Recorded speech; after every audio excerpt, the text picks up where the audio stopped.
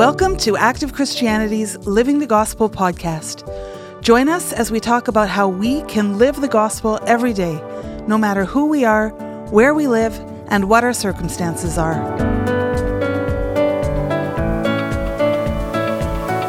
Hi, everyone, and welcome to another episode of Living the Gospel. I'm Julia. And I'm Kathy. And today we are starting on our second series from season 2. Right. So today we are going to start exploring Paul's letter to the Philippians. It's interesting because for me anyway, when I read it, I find that the whole thing is just encouragement from start to finish. Yeah. And it paints a very real picture of what it means to be a Christian, actually. So it's a very personal letter because Paul writes from his own life. Right. And for me, it's very provoking to read. Like, there's a lot of direct exhortations, if you want to call them that, or just things that you can take one verse and work with it in your life. Yeah, so absolutely. It's a really good read. But at the same time, just extremely hopeful. Like, it's not written in a condemning way, but just an extremely, this is the life, and you can live this life. Mm-hmm. So today's theme specifically is these verses from chapter 2, verses 3 and 4. Let nothing be done through selfish ambition or conceit, but in lowliness of mind, let each esteem others better than himself.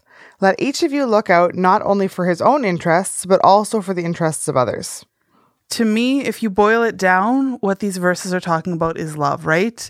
Basically, the main takeaway is that if I'm high-minded, if I'm all about myself and looking out for only my own interests and all my own selfish ambitions, I can't love the others properly, right? It really limits you.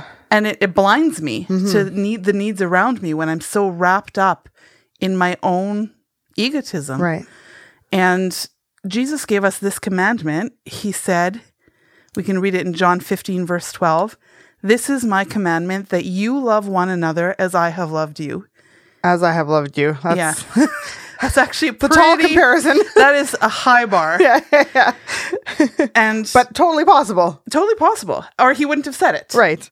But this lowliness of mind, or another word for that, is humility, right?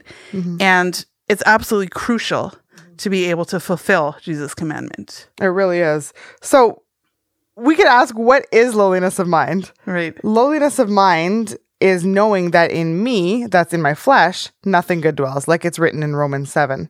But also, it's written in Matthew 19, that through God, all things are possible. So I can acknowledge that I myself can do nothing, but I know that God will equip me for every good work. Right. So lowliness of mind does not mean hopelessness. It's the opposite. Right. And it's not thinking of myself as useless and incapable.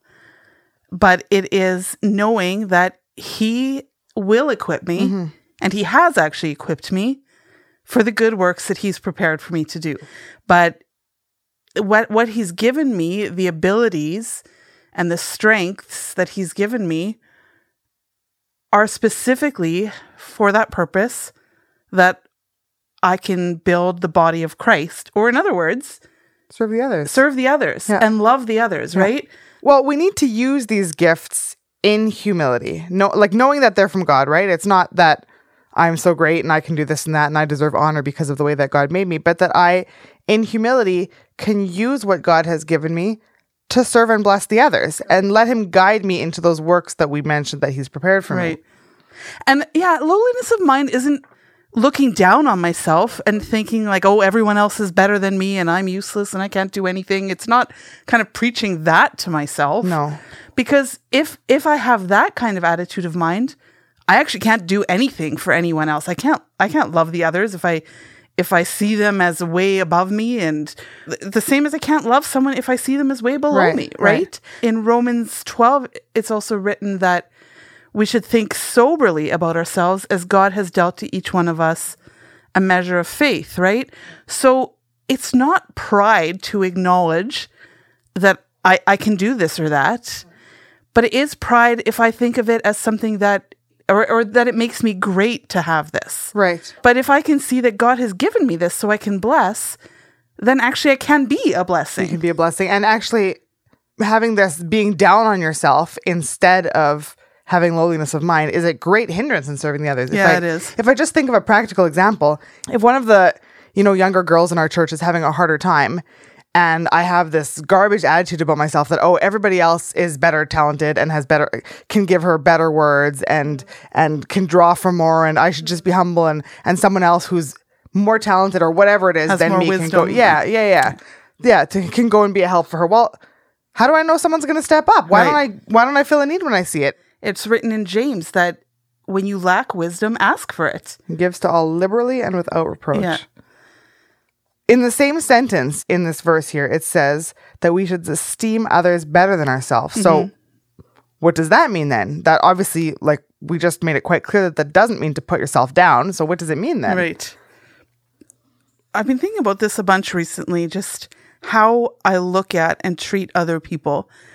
And for me, it is natural as humans that certain people by nature irritate me, for example, or I think that they do things the wrong way or whatever, right? Different people like cause different reactions from my nature.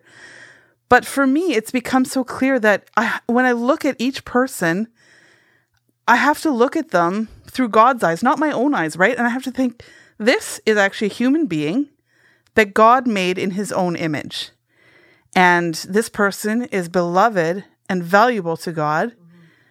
And if I'm not treating them that way, then what I'm saying is that God didn't create this person right. Right. This person is lacking something in God. There was a lack when God created this person. Which is an incredibly arrogant thought to have. It's so arrogant. That my idea of what a person should be like is better than God's. Yeah. And like to have standards that I think other people need to live up to this standard in order to be good enough for me, really, is what it boils down to. Well, there's only one standard that matters, and that's Jesus Christ. Right. And everything other than that is just human opinion. Right. And you can kind of think, well, that person isn't living to that standard of Jesus Christ, but it's none of my business. No, actually. we're all in a development. And I have no business judging of course not. what anyone else is doing. So what I do have any business doing is judging what I'm doing and how I'm treating the others, right? And I have to come into this battle, and it is a battle, but I have to fight to come into love for people, right? Yeah. So I guess then the question is, how can we start to love people and esteem others better if I don't by nature? When I cleanse myself from all my own thoughts about a person, all these human opinions that I have, and I personally have a lot of them, so it's been something that I've been working on. And when you say cleanse yourself from them, you mean judge those thoughts? Judge those thoughts and put them to death inside of me so that they don't come out and affect my actions and affect the other person in a negative way. This person that, like you just said, that God cares for and loves. Yeah. And that it doesn't come into your heart. Mm-hmm. So when I cleanse myself from all these thoughts, all these, thinking I'm right or better, my irritation over other people's quirks or even just their basic personalities, instead I can pray for them and occupy myself with having good thoughts about them.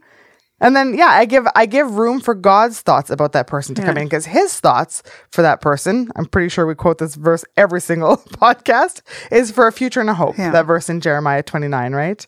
And then I begin to see how valuable that person is in God's eyes.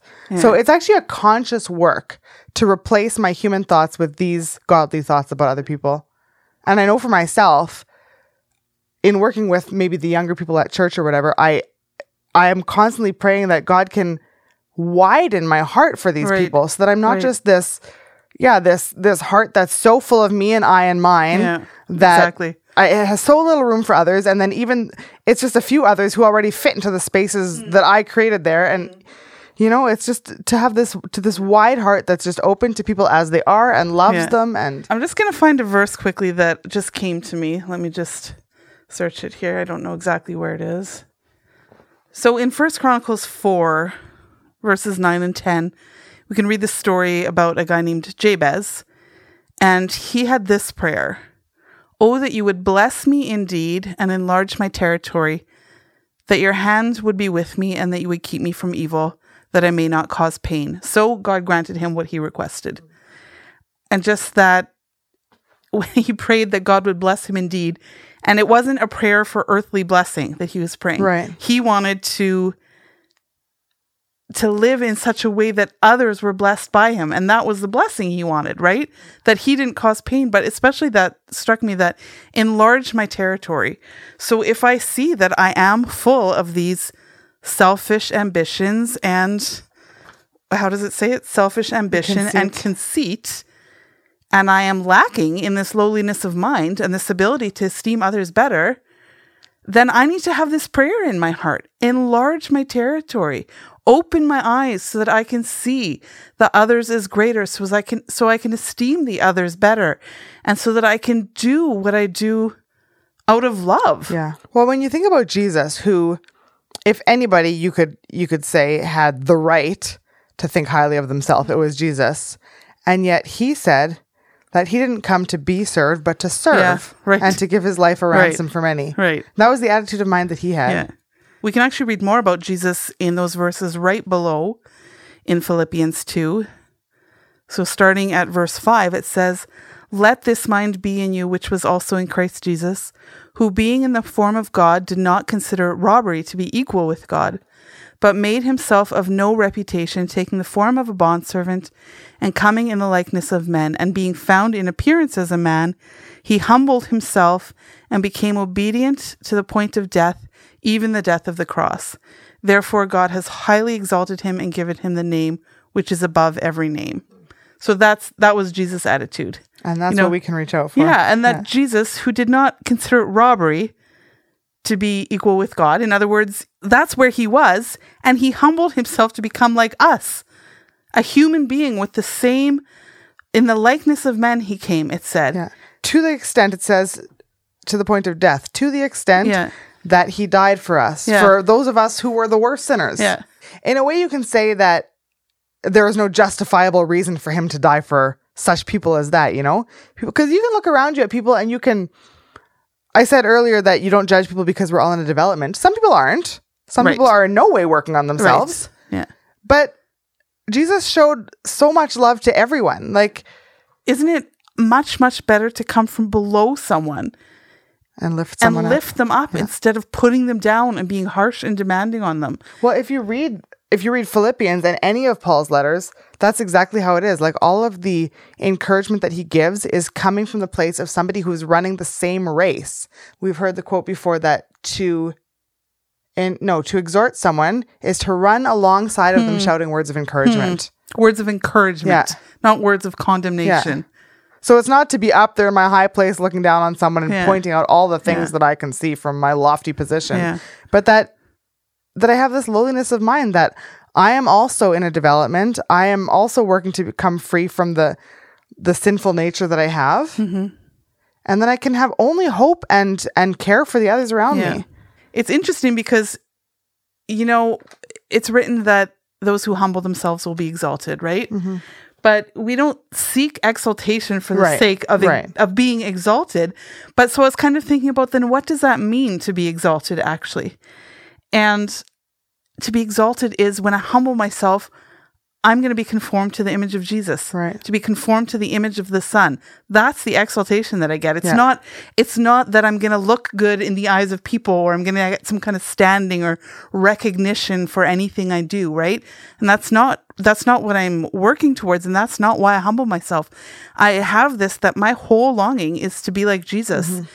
And that's the grace I'm going to get. And what could be more exalted than that, to be somebody who's free from sin, right? It's literally there. It's like there's nothing better. And when I am like Jesus, when I'm learning to be like him, and when I'm following his footsteps, then I really get grace to find how I can help the others. If I am learning to love like Jesus, to be patient like Jesus, to be kind like Jesus, to be gentle like Jesus, and to have the virtues of Jesus as my own, then I really am, in lowliness of mind, going to be able to serve the others, right? Well, and it's the only way to be a real blessing. Like, there's this song that it's written in the 1920s. I believe it belongs to the Salvation Army. But there's a verse here that says, "The faults in others are not hard to find, but can you bear in mercy and be kind? The bonds of love keep strong in all you do. Do unto others as God does to you." The human reaction to finding fault in others is to be offended, to have a need to correct them, whatever it is. But can you bear in mercy and be kind? Especially when you consider that shortcomings that I have, when I become aware of them, then it can be extremely provoking and encouraging for me to realize that other people who who had to experience that from me reacted with love and goodness instead of whatever it was, setting me in my place or, making me feel like dirt because of the way I am. You can't be a real help for someone with your words unless they come from love. I know, you really can't. Because otherwise, It just everything makes it I heavy. do is saturated with self-seeking, right? Yeah. It's because I want a personal level of comfort. And when someone acts this way, it puts me out of my comfort zone or what. Like, that is actually why I get irritated at people and why things people do, or I get bitter at someone or I get offended, right? Because I lack love. Because I lack love and because I just want to be comfortable myself. Yeah. Yeah. Right? So when I learn to see those selfish demands that come from my own nature, my own flesh, and I put those on the cross, in other words, I overcome them by the grace that I have and the power that I have in the Spirit, right? When I do that, and then I can learn to love and give and bless and serve the others. And what could possibly have more of a drawing effect to Jesus than that? To see that life of him coming through in somebody on this earth, that we are the light of the world. It says, and Jesus says that we're a city set on a hill. Yeah. And that's a huge part of what we want as Christians is to spread the gospel and to that as many people as possible can come into this relationship in this life with Jesus. And what could possibly be a better light to shine than when people see you, when you come into situations where you bump up against other personalities, against whatever, if people experience just softness and goodness and love from you, that life itself, that can speak much more than many words. Absolutely. So we touched on this before, but just a super important reminder that humility is not feeling worthless. No. What it does mean is that I put all my confidence in God and his abilities instead of being limited by thinking that, because I'm not this way by nature, I can't do it. Right. That's not humility. But to give up my own will and ideas when I see that they're tainted by that tendency to sin that lies in my nature, and instead carry out God's will. He can give me everything that I require to do that. So if I understand there's nothing good in my sinful nature, but then I'm also full of faith and confidence that God is able to do a transforming work in me. Yeah. And just we're talking about that in my nature, in my flesh, nothing good dwells. And Eunice and Malenko did an episode called The Battle Tactic You Need for Fighting the Lusts of the Flesh. And that episode really goes into this, what it means that in my flesh, nothing good dwells. And the difference between your flesh and your heart and mind that wants to serve Jesus. So I really recommend going back and listening to that one if you haven't, or listen to it again if you have, because for me, just understanding that is so helpful to know the difference between low self-esteem and humility. And humility, yeah. So I would really recommend listening to that again. That's all we had for today. So we hope that it was helpful for you and edifying. Whatever platform you're listening on, if you have a minute that you could take to leave us a review or a rating, that would really help to spread the word, spread the podcast as much as possible, so that as many people as possible can hopefully benefit from it and get some help from it. It actually really helps. So if you have it on your heart, please do that. So thanks so much for joining us today. And you'll be with Eunice and Malenko next time, talking on the same theme. And we'll see you again soon. Bye, everyone.